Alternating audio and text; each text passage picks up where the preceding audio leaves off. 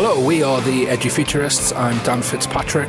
I'm Ben Whitaker. And I'm Stephen Hope. The podcast by educators, for educators, the Edufuturist Podcast. Hello and welcome to the Edufuturist podcast. It's great to have you with us. Today we are joined by a great friend of the show who's been on a few times now, Louise Jones. And she's also joined by Ulla Koivula. So it's great to have you both on. Louise has recently joined Ulla and the team at ThingLink.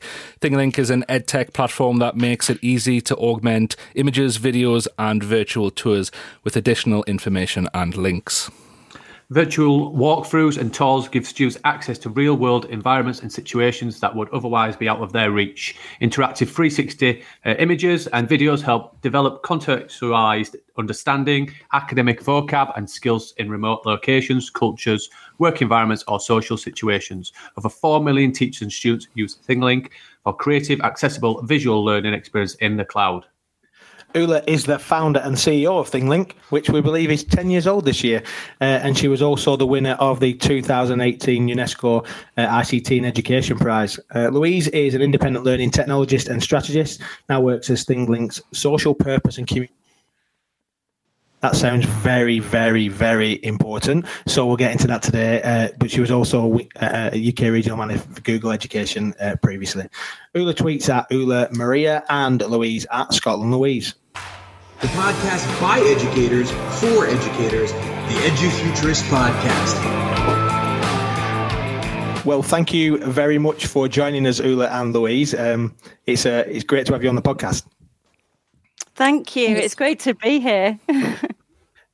And so we've got people from different parts of the world. Louise, where are you today? Because last time we spoke to you, you were on a plane and then running through customs. Where are you today? I'm actually in the north of Scotland. I'm back in the Cairngorms National Park, Aviemore, so I'm really pleased to be back here. Ben, you made that sound really ominous that she was running through customs. Yeah, everyone listening is going to be like, she what? Stole anything? Was she arrested? Or was trying to smuggle anything into the country? Just to clear that up. Ulla, are you joining us from the US?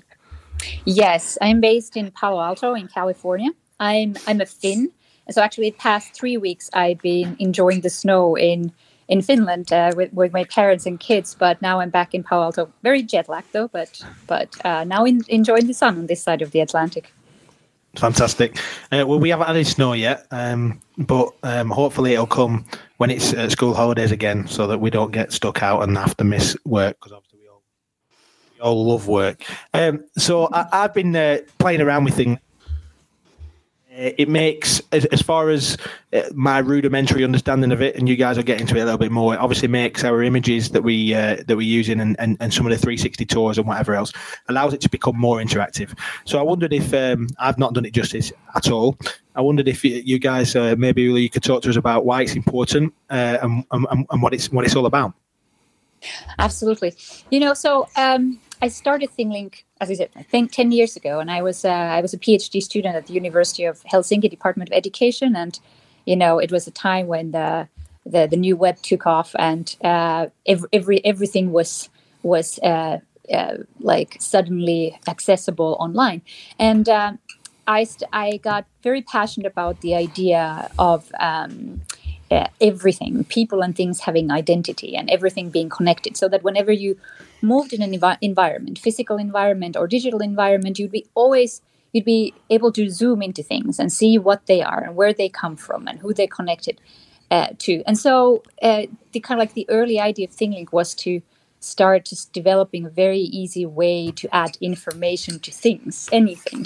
And then this way it evolved into an annotation tool. And first I started sewing NFC stickers on my clothes so that you could touch them with the phone and see where they come from.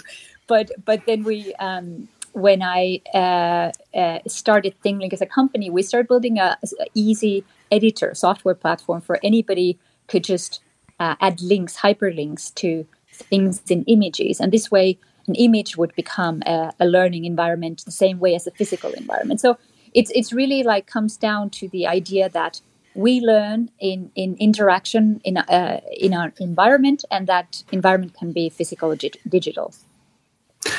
And did the prize come from ThingLink itself, or is that pre in terms of the UNESCO prize? Is that attached to yourself? Yeah. So then ThingLink evolved. We added a lot more features. First we just supported regular images, then we supported videos, then 360 images, and then 360 videos. And one of the recent developments has been making it just like very easy to just press a button, add your voice on images. And I think one of the things that the UNESCO board judges, that what they liked is that it does help teachers create materials in several languages, and also it helps students, even those who can't read or write the traditional way. They can record their voice, they can record their ideas on an image using their cell phone. So it just makes it makes it much easier to express yourself, because you have more than one way to express yourself in traditional education. Cool. So I think by the way, my mic's just changed. Just so you know, I just changed it. So when you got into this, what was the kind of the problem that you were trying to solve? Was it based around that level of accessibility, or was it more around was it about the fact that our learning style is that interactive thing that you were talking about? Do you think that's in the important element? Because obviously it's cool to hear something that's been as successful as what you're doing, like the motivation that went behind it. Right. Well, the kind of like a universal problem, whether you are in school or maybe or university or at workplace, kind of like a universal, maybe not a problem, but in some cases a problem, but challenge is that how can you reach those real world environments that you're learning about? And schools don't necessarily have resources, like field trips are expensive. In some cases, schools don't even the facilities are not adequate. Kids can't go to school, they can't reach school. So the kind of problem that we were solving, or what we were trying to create, is bring the real world in the cloud, or let teachers bring the real world in the cloud that could be accessible on any device, even if you could not physically access that space. So that was one of the kind of like big ideas. The other one was that, we talk a lot about experience, we talk about immersive learning, and just wanted to point out that the reason why the contextual experience is important is that when you get to see things at the same time, where you can hear things, your brain is just wired very, very differently, as opposed to you reading about it. That's a sequential process when you're reading about something, but when you can experience and maybe then read at the same time, you just take things in via multiple channels. So it's much more efficient than reading. So and there are a lot of students with accessibility requirements, so this definitely helps them to grasp and experience the topics you're learning about. And I think I know that Louise is hugely passionate about accessibility. We've had loads of conversations about that. So that was the reason, I suppose, the motivation around it, because we're really passionate as well that learning is more than just, it's not about a tool. And it's certainly not just about a method that everybody must learn in a certain way. So the fact that you can allow students and different people to be able to learn in a multimedia way, because this is true multimedia, isn't it? That's exactly. That's the element that we're here. It's not just media. Yeah, so that's cool. So, so Louise, you're involved at ThingLink now, and we were. It was great to see that. And the title, let me just make sure I say it properly again: Social Purpose and Community Manager. That sounds, like I said, it sounds very important and like it's got gravitas. What does that mean? Oh, well, firstly, thank you for inviting us on. It's a pleasure to be back speaking to you. There's actually quite a nice story behind this. And as you know, I left Google and started to work independently again as I was traveling around and spending some time in Denmark. And parallel to that, I was really interested in how we could take things to a new level with images. And that was partly because I'd been doing the work with the visual CVs, which was hugely popular, and one of the standout examples that I've been showcasing, and that was the learner journeys that were created using Google Sites and like an ePortfolio, a learner journey. And then how that advanced was that pupils created a visual CV, and they can do that using Canva, or they could do that using Google Slides or drawings. And what that was is it wasn't a CV. It was really just a method and a way for young people to visualize their skill sets, because they developed those visual CVs through discussions with their guidance teachers or their careers advisors. And those CVs were bright and colorful and were an aid memoir or a tool, so that if they went for an interview, they would be able to talk about their skill sets, but also it helped them to plan their senior phase pathways. So I looked at these wonderful kind of CVs and I thought, do you know what, would it be really cool if you could just click on that and it actually had the young person's story? They narrated that, or they added in further images or further videos. So that was one idea that I had about how we could take that to a new level. And then the other thing that I saw that was happening across Scotland particularly is that when a school was having an inspection, the Education Scotland team were producing a sketch note of the inspection report. So they had these sketch notes popping up all over Scotland. And I thought, that's really quite good. They've cottoned on to sketch notes. They're great for kind of summarizing a presentation that you might have seen at a conference. But actually, if you've not been part of that process, a sketch note can just seem quite cluttered.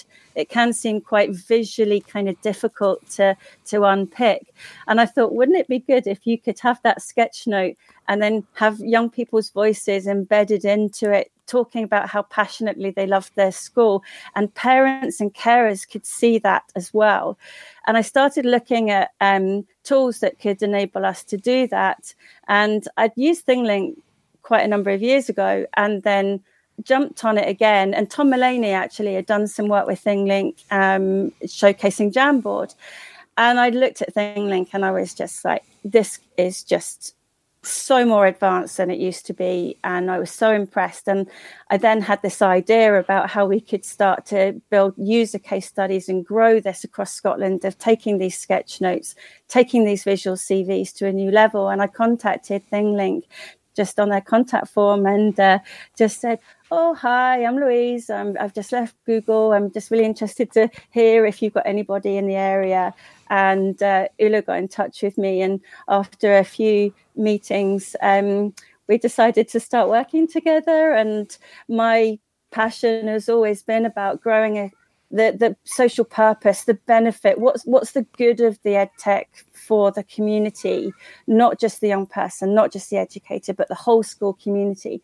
And I can see so many good spin-offs that happen as a result of parents seeing, their school come to life with accessible tools. And that's how the job evolved into really showcasing the examples where it has social purpose and benefit to the community, but also the community of practice. Because as you know, and you've been yourselves involved in, whether it's PD partners or grassroots communities, but that's where you see educators really getting the experience of sharing practice. And that's what I've always been about. I'm not particularly a salesperson. I'm more about the benefit of EdTech.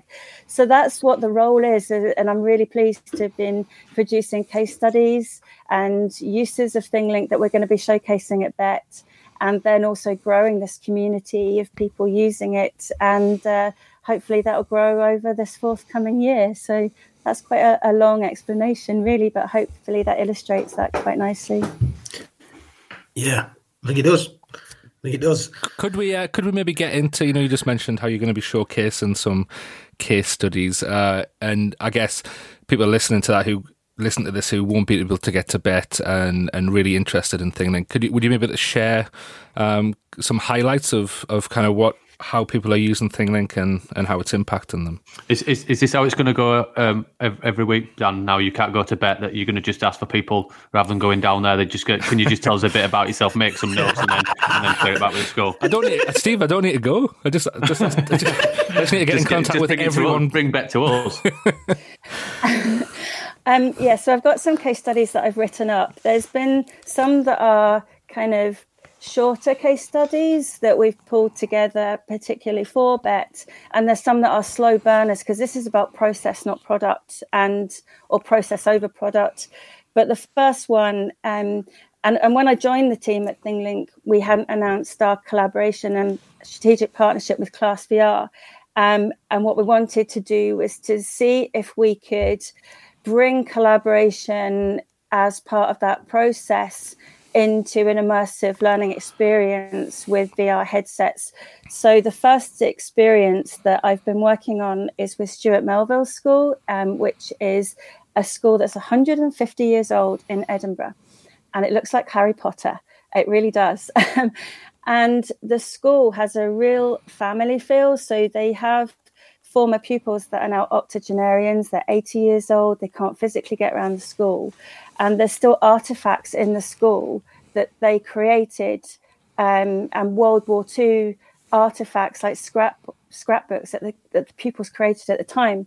So the school, through a project with the e-learning coordinator, Simon Luxford-Moore, we started to create virtual tour of the school. The pupils led it completely. They created 8 360 images, and then they researched and they collaborated on certain scenes and brought in those artifacts that I've just mentioned and brought them to life. So there's a whole 360 tour of the school, but then they've put it on the headsets to share with former pupils. So it triggers their memories of when they were at school. And these are former pupils that are now over 80 years old. So it's helping them to remember their school days. But the point is that those pupils have collaborated on bringing it together. So there's an official version, which is the kind of school version, which is going to be on their website, which has got the videos embedded, and it even features the school ghost. There are 2 school ghosts, and the pupils were very excited about this. And there is a very there's a story about the school ghosts, so they've even managed to work that into it. So that's a really nice example where actually the process has been important, but the VR headsets just bring a whole new dimension to it. And then the other, Louise.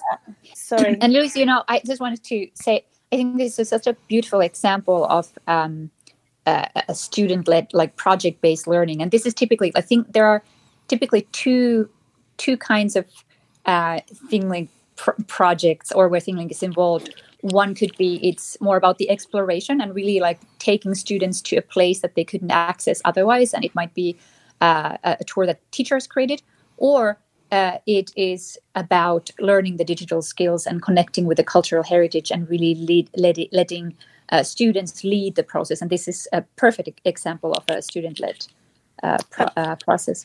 Absolutely. And of course, there's outcomes there when you think about that around digital literacy and social science and research skills, but also that real connection with their school. And yeah, as Ula said, their cultural identity.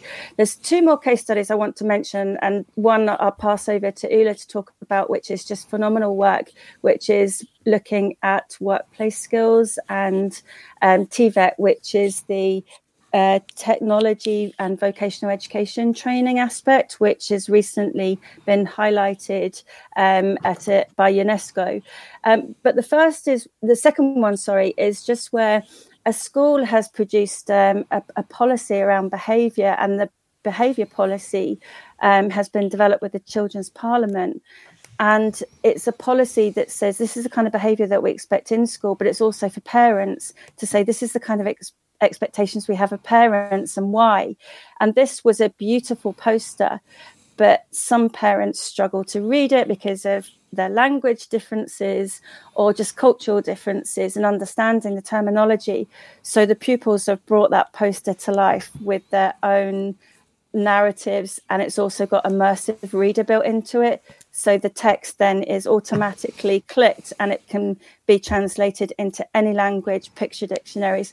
I mean, all ThingLinks have got the immersive reader built into them, but that I think is just a really nice example. There'll be more, but I'm not going to spoil it because we'll have these all on a website. But Ulla can tell you much more about the Finnish TVET example.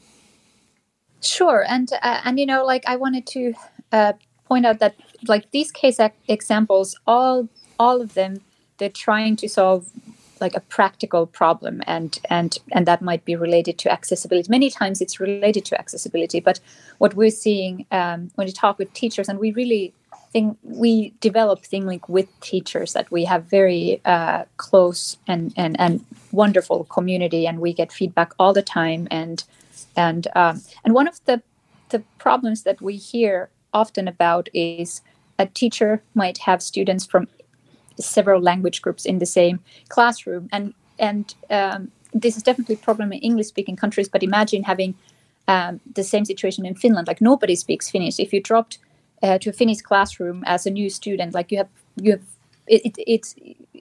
can't really learn the language in a month or even 2 months, and it's really difficult to engage these students. So what do you do? And so teachers are looking for new tools where they would be able to create, when they create the materials, they would really appreciate the fact that those materials are automatically accessible in multiple languages. And we've seen first examples coming out where teachers have used the immersive reader functionality, and the students, they light up when they understand, like, oh, I can actually read these same materials, and I can also respond in my own language. A teacher can use the immersive reader to read the students' answers.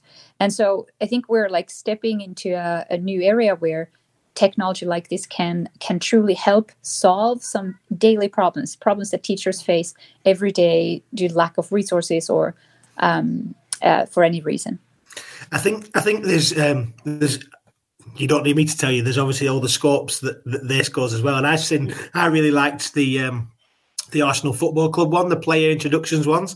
And I think, well, as a football fan, and I know it might be a bit sore at the moment because Arsenal beat Steve's team Leeds this week, but the whole concept around my passion is a lot of the time has been around engaging boys in learning and making things. And I look at something like that, and the fact that they're not just reading, but they're reading about something that they care about, and it's interactive, and they can listen to some videos of when one of the footballers has done some trick or whatever else. You think that is bringing it to life for them, isn't it?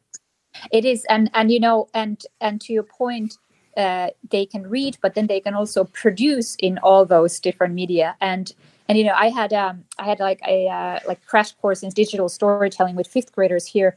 And I see, especially how boys, how they're suddenly very proud because they realize, like, hey, we have these expert skills that not even our teacher has. And for example, I gave them a choice to be, they could choose if they want to be video experts, sound experts,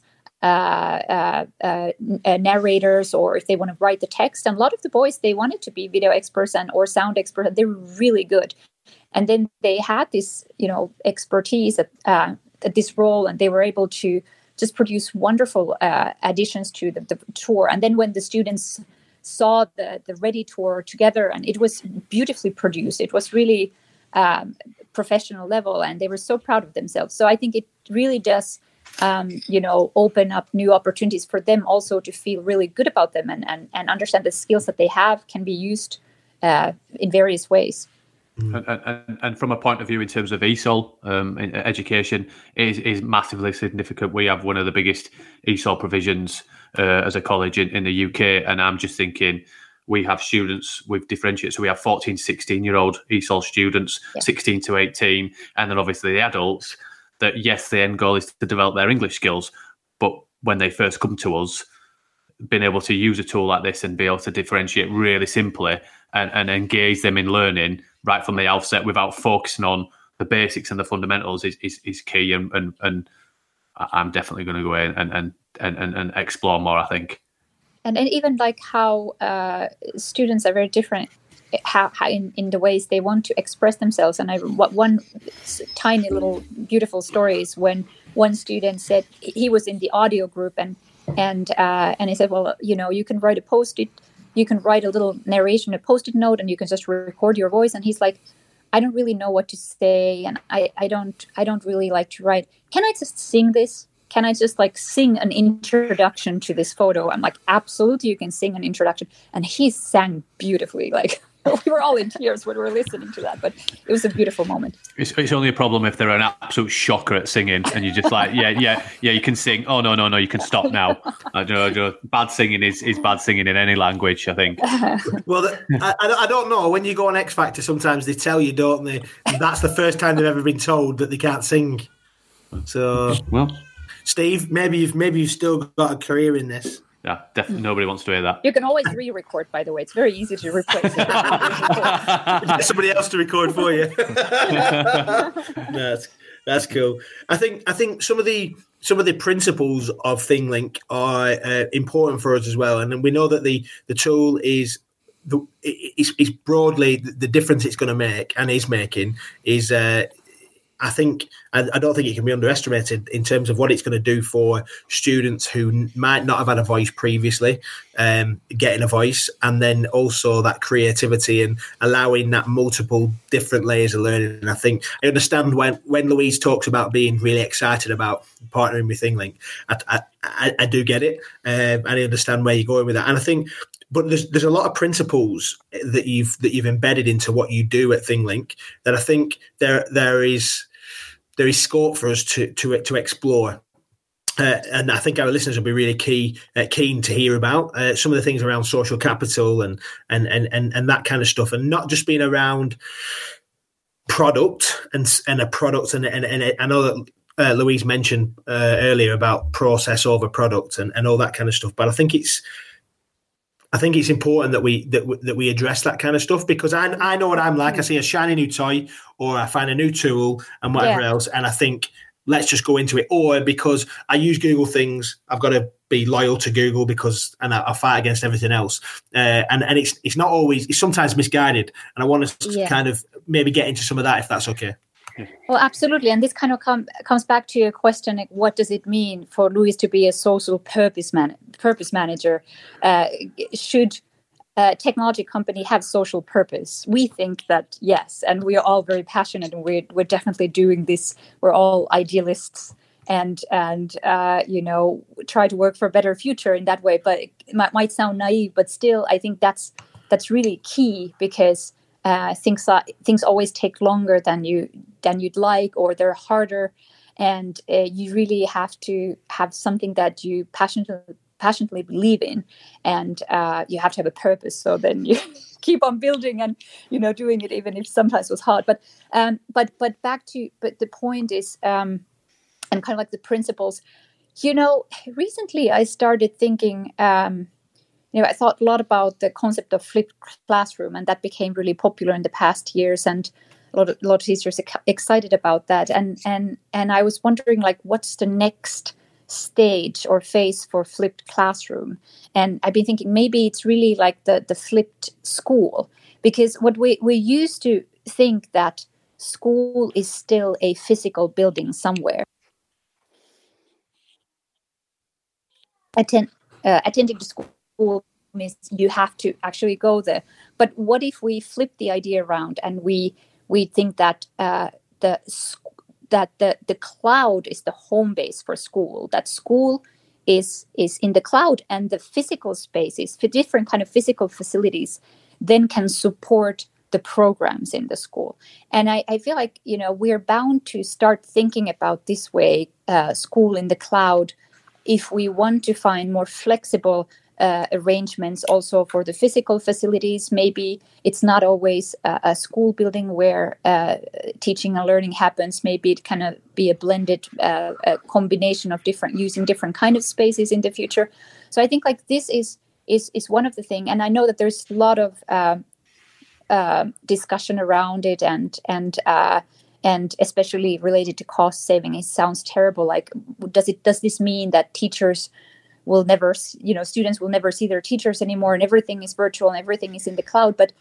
But I think we can think about the opportunities in a positive way, and think where we could actually increase students' time with the teacher in the virtual environments. For example, a lot of the introductions to certain subjects and just like basic, learning the basic vocabulary and orientation can definitely be done virtually. And then when we're with our teacher one-on-one, let's save that time then for the meaningful interaction, for the building the personalized learning path and supporting the students. So this way we can actually have more quality time with the students when we're with them. And we don't want to happen. And, like this is kind of like related to virtual reality. What we don't want to happen is that teachers have to spend their precious time setting up devices, VR headsets, and figuring out how to get 30 students on a VR headset at the same time necessarily. If it's difficult. So that's like one of the principles that we want to save the time where we can and kind of like improve the quality of learning by providing more environments and experiences for students so that they can learn better and hopefully faster in some ways. And then think about the interaction and the time with teachers, maybe in different physical settings.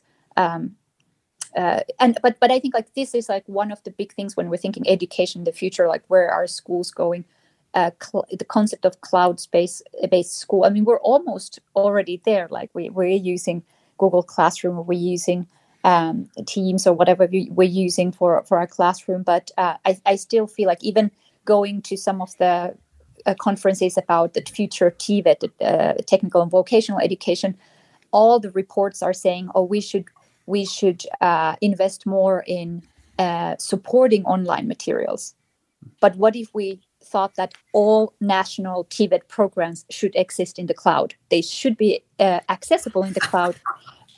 So that's a different way of thinking about it. Yeah. And I think it's that thing, isn't it, that online learning is a term, but actually there's no online worker. There's a cloud worker. Why is there not a cloud student, a cloud learner? Right. That actually that whole, in terms of remote, so Finland, from where you're from, Louise, I know that there's a demographic in Scotland in terms of some of the rural and even further afield globally, that some of those students can't get access to quality learning.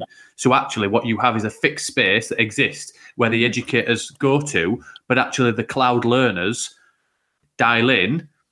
And actually it's cost saving, but it's actually cost saving that the fact that you might be giving them a device or a headset or something to access, sending it out, it's saving money in that respect. But actually the building still exists where students and staff do go through the process if it's needed, like a creative morning or a creative afternoon.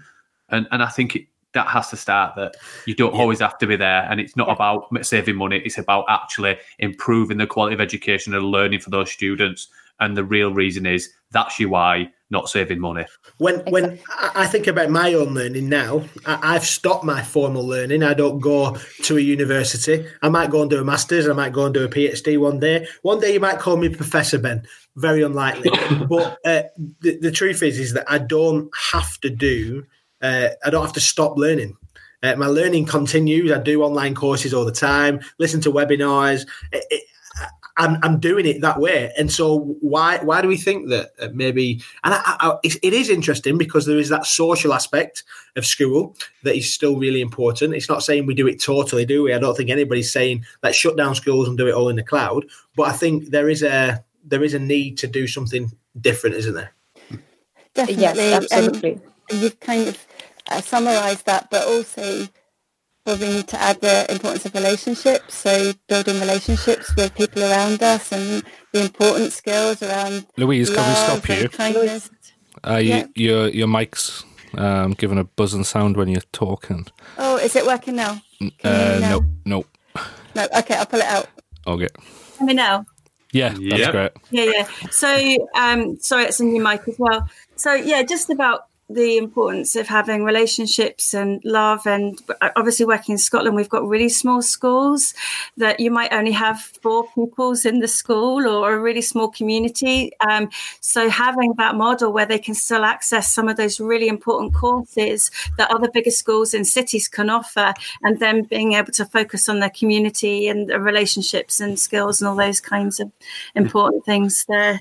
So I think from a learner point of view, it's beneficial for them. I think that we have a recruitment and a retention, especially in the UK, issue with our teachers, and then there's also the element of that regardless depending where you live in the UK, it depends on the quality of your education. And actually, that shouldn't be that you should be able to tap into quality education. That if you're in Leeds and there's an amazing teacher in any, well, Ben, don't toot your own horn. We know that's not true. But anywhere that if I want to get some education from Dan because he's a specialist and he's the person I want to learn from, it shouldn't be about my demographic, my background, or anything else.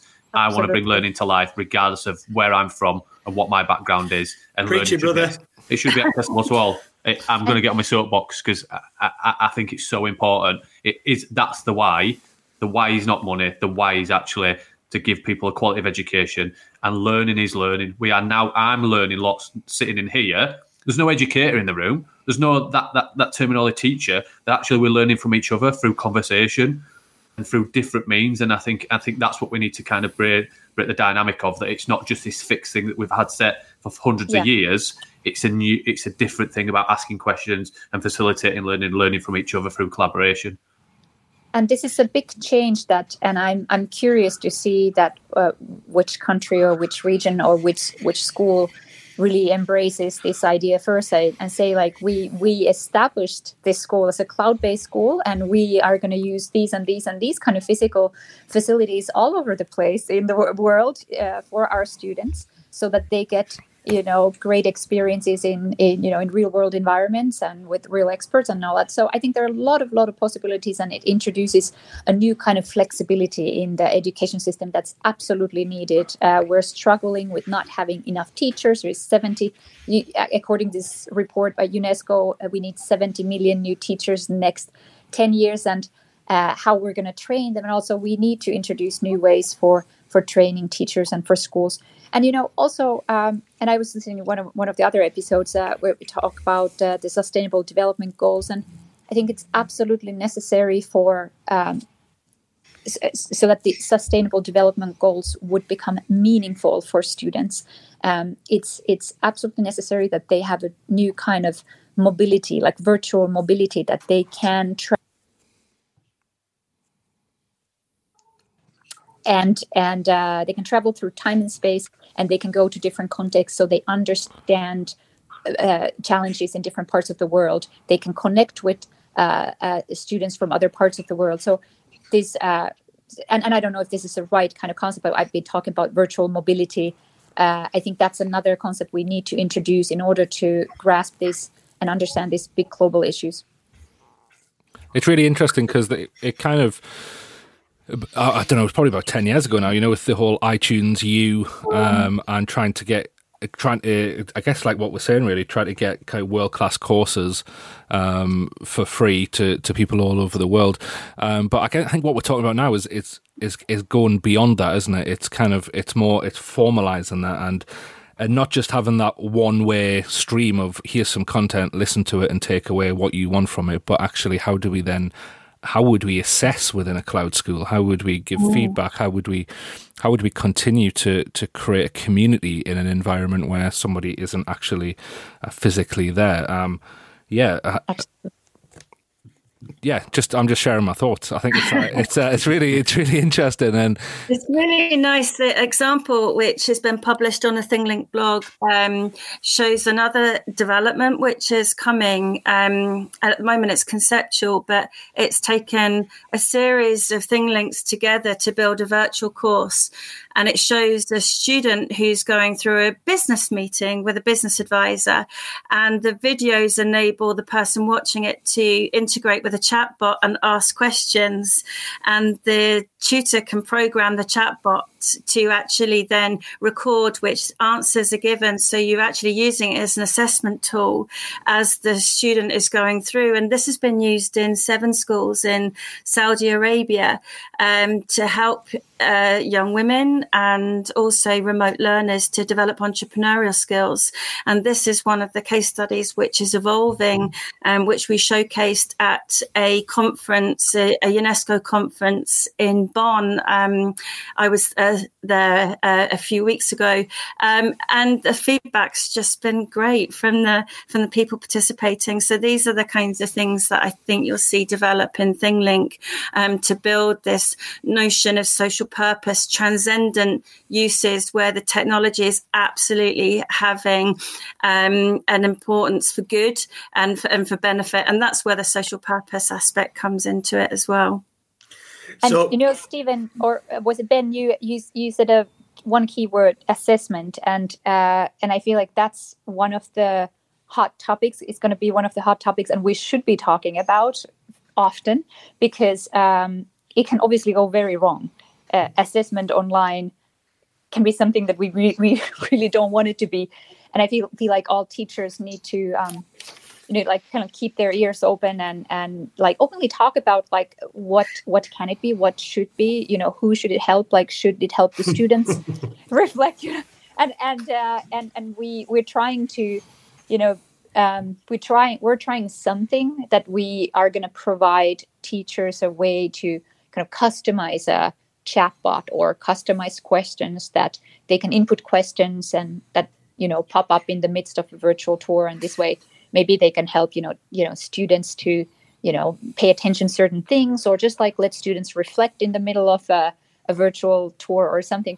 But I feel like this is like one of the topics for this year, that we there are a lot of options, there are a lot of examples, when we should be gathering case studies about the different uses of data, a different practice of assessment. so I'm getting a little bit fizzy here, thinking about something.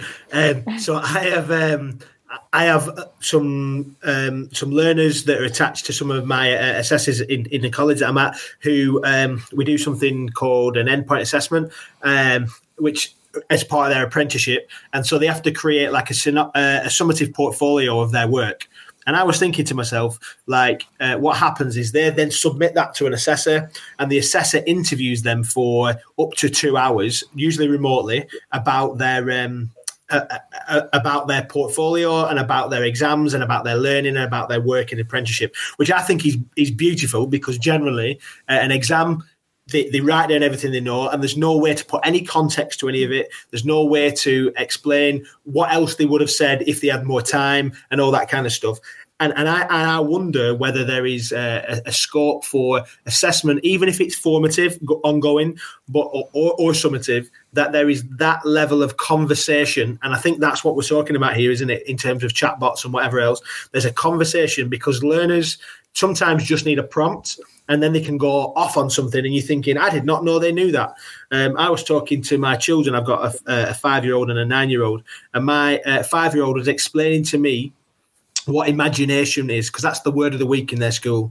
So she tells me that imagination is the word, and I said to what does imagination is, and she starts talking to me about it, and then she starts talking to him about unicorns, and I thought, where did that come from? It just came from one discussion about the word of the week, which is powerful, isn't it? Absolutely.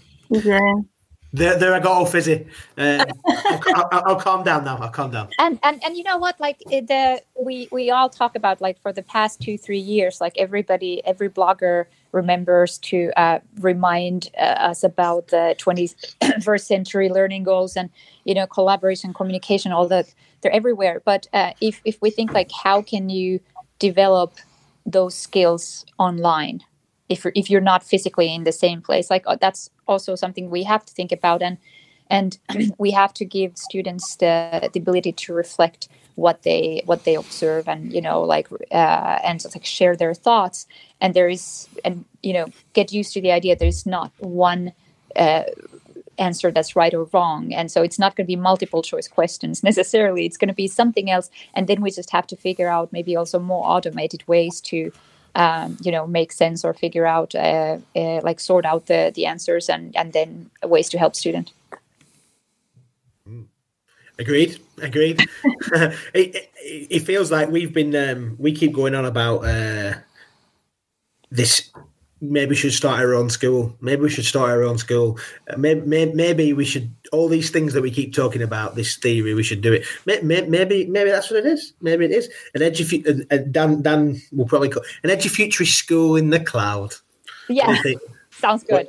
You're going to be the first one. Yes. And the EduFuturist School in the Cloud will bring EdTech Harmony across all of the platforms as well. That's beautiful. What? Oh, there it is. So she's plugged this. She wants to talk about EdTech Harmony. What? Talk to us, because I think that's. Let's sidestep that. She's definitely tried to tee us up with that one. Let's sidestep that one. Make a song about that too. I think. She just dropped that mic. I'm joking. I think I'm really lucky because now I'm working with ThingLink, and I still wear my colours on my chest. I always, say what I'm about. Are they blue, green, yellow, and red? But I have worked with Google, but I've also worked in the public sector, and I've worked independently for a number of edtech providers now.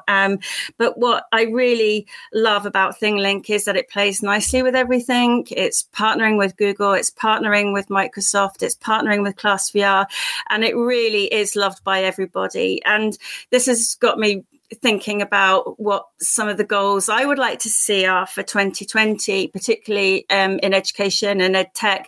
And that is kind of EdTech Harmony, where people are willing to explore and look at how all of the tools can be used for learning and teaching, and not pin their colours to one particular type of technology like they do a football club. I think, if we're denying young people access to one particular product, we're doing them an injustice and a disservice, and we really should be focusing on EdTech Harmony, because teachers will want to have a toolbox with the best of what they want to be able to use, and if those decisions are being made by one particular person because of their particular brand love or allegiance to something, I think that's where I've seen that as a stumbling block in the past. And I think now it's a time that there's enough division around that actually we now need to be thinking seriously about having EdTech Harmony across the piece. That's my soapbox over, and that's something that I've been quite passionate about recently. Okay. Yeah. I think the whole thing is that it should be a student focus, and I've said it before. What is the why? That if you are going to be just looking at one product, actually, is that really giving the true beneficial reason?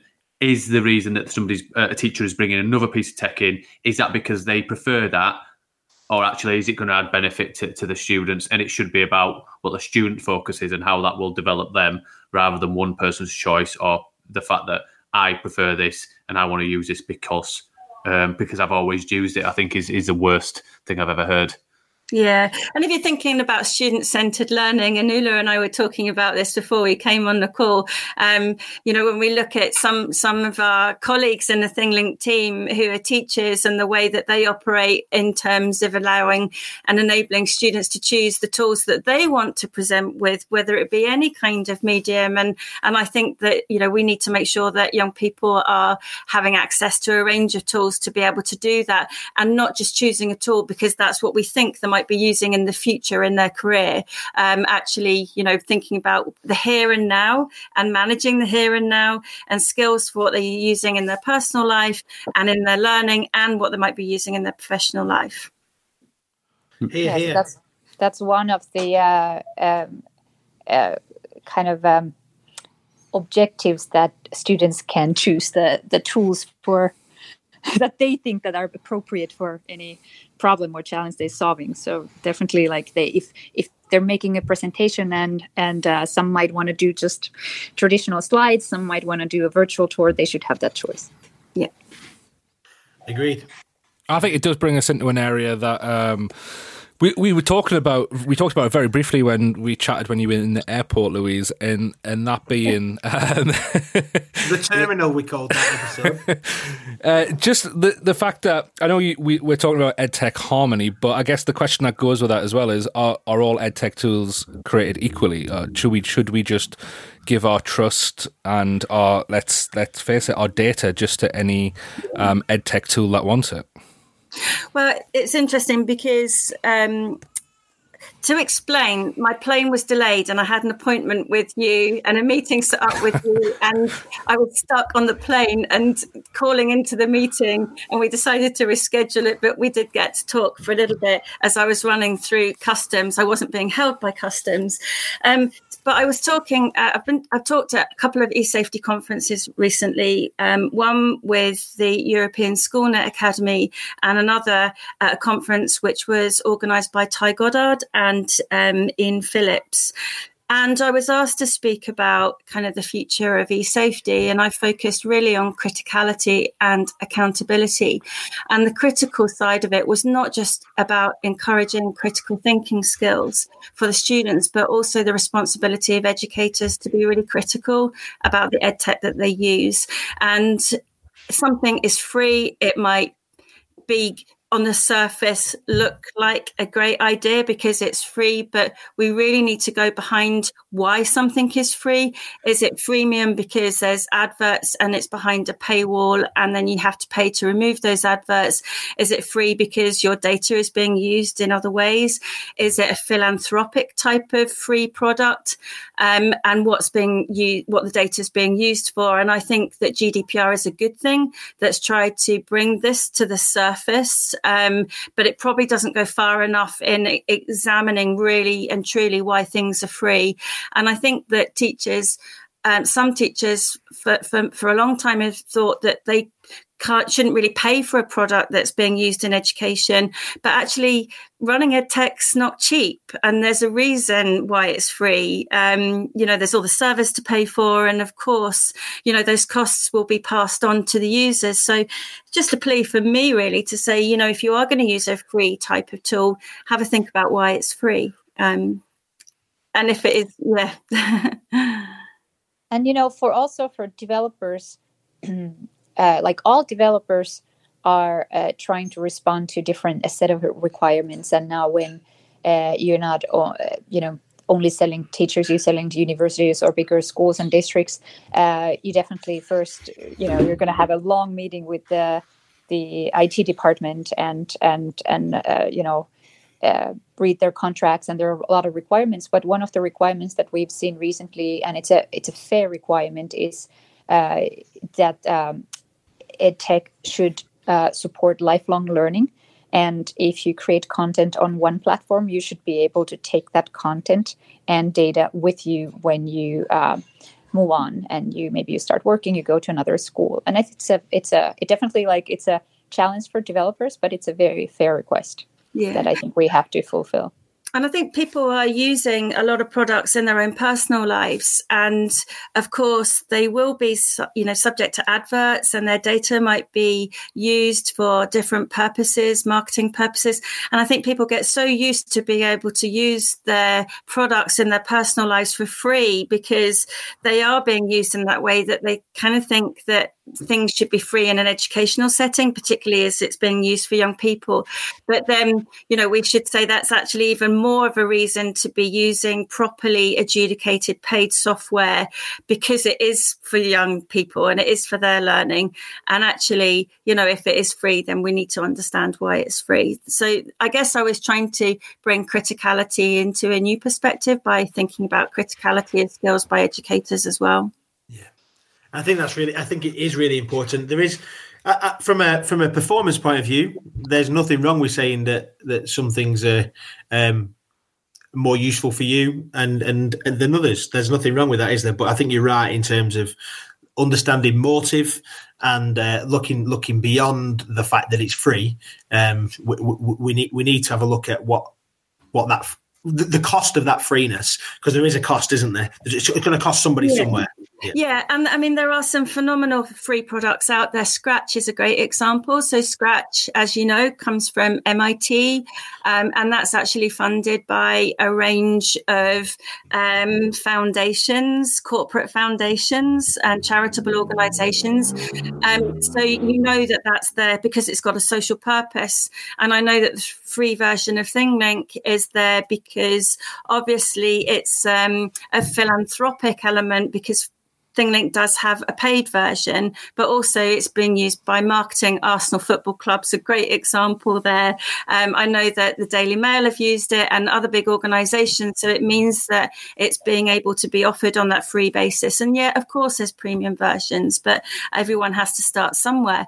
But I think we need to really kind of go behind those initial questions and ask why something's free.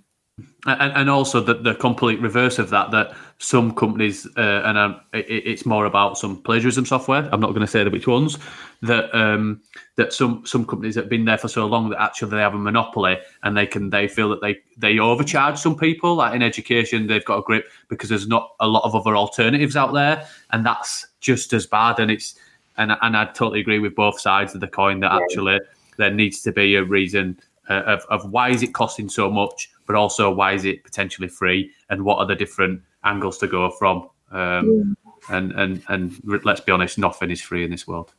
Exactly. And if it is free, sometimes it's too good to be true. You have to kind of look behind that. Yes. Well, I think I don't want to say it again, Steve. I don't want to say it again, but I'm going to say it again. Steve's favourite phrase. We could talk all night, I think. There's loads of different things we could develop and go into, and we're really grateful for your time. We don't want to take any longer, really, but we're grateful for your ideas and what you're doing and the work that you're doing. So thank you so much for coming on. We really appreciate it. And for those people who want to get involved with ThingLink, what's the best way to do that? Go to thinglink.com/edu, sign up, and then you'll be able to access your account. Or just get in touch with us at BET. We will be running some promotional offers, and true to our principles, we have some swag which is all sustainable and purposeful. There might be cupcakes, but come and speak to us. We're on Twitter at ThingLink or ThingLink_edu. Ula's account, my account. Just would be happy to meet up with people in person. If not, just get in touch with us. And I bet we're going to be with Class VR this time, so you'll find us from the Class VR stand. Fantastic. Louise, before we go, Louise, can I ask the last question? Yes. As part of the agreement with coming on board, did you ask if you could write your own title? No. All right, okay. It looks like so as if you've written it down and just hadn't sent it on email and said, "Can I have this, please?" It is literally so you. Yes, Ula is saying yes. It was a collaboration. Sorry, I did go there. Sorry, I apologise for that. But it's so Louise Jones, that title. It's even more Louise Jones than actually the words Louise Jones. So I just wanted to ask that question. Sorry. Oh, you do make me giggle. Thank you. Well, thanks again for coming on. We look forward to, I'm sure that we'll be talking again in the future about things that you're developing and how we can partner together. So thank you so much for your time. Thank you so much. Thank you. It's been an absolute pleasure.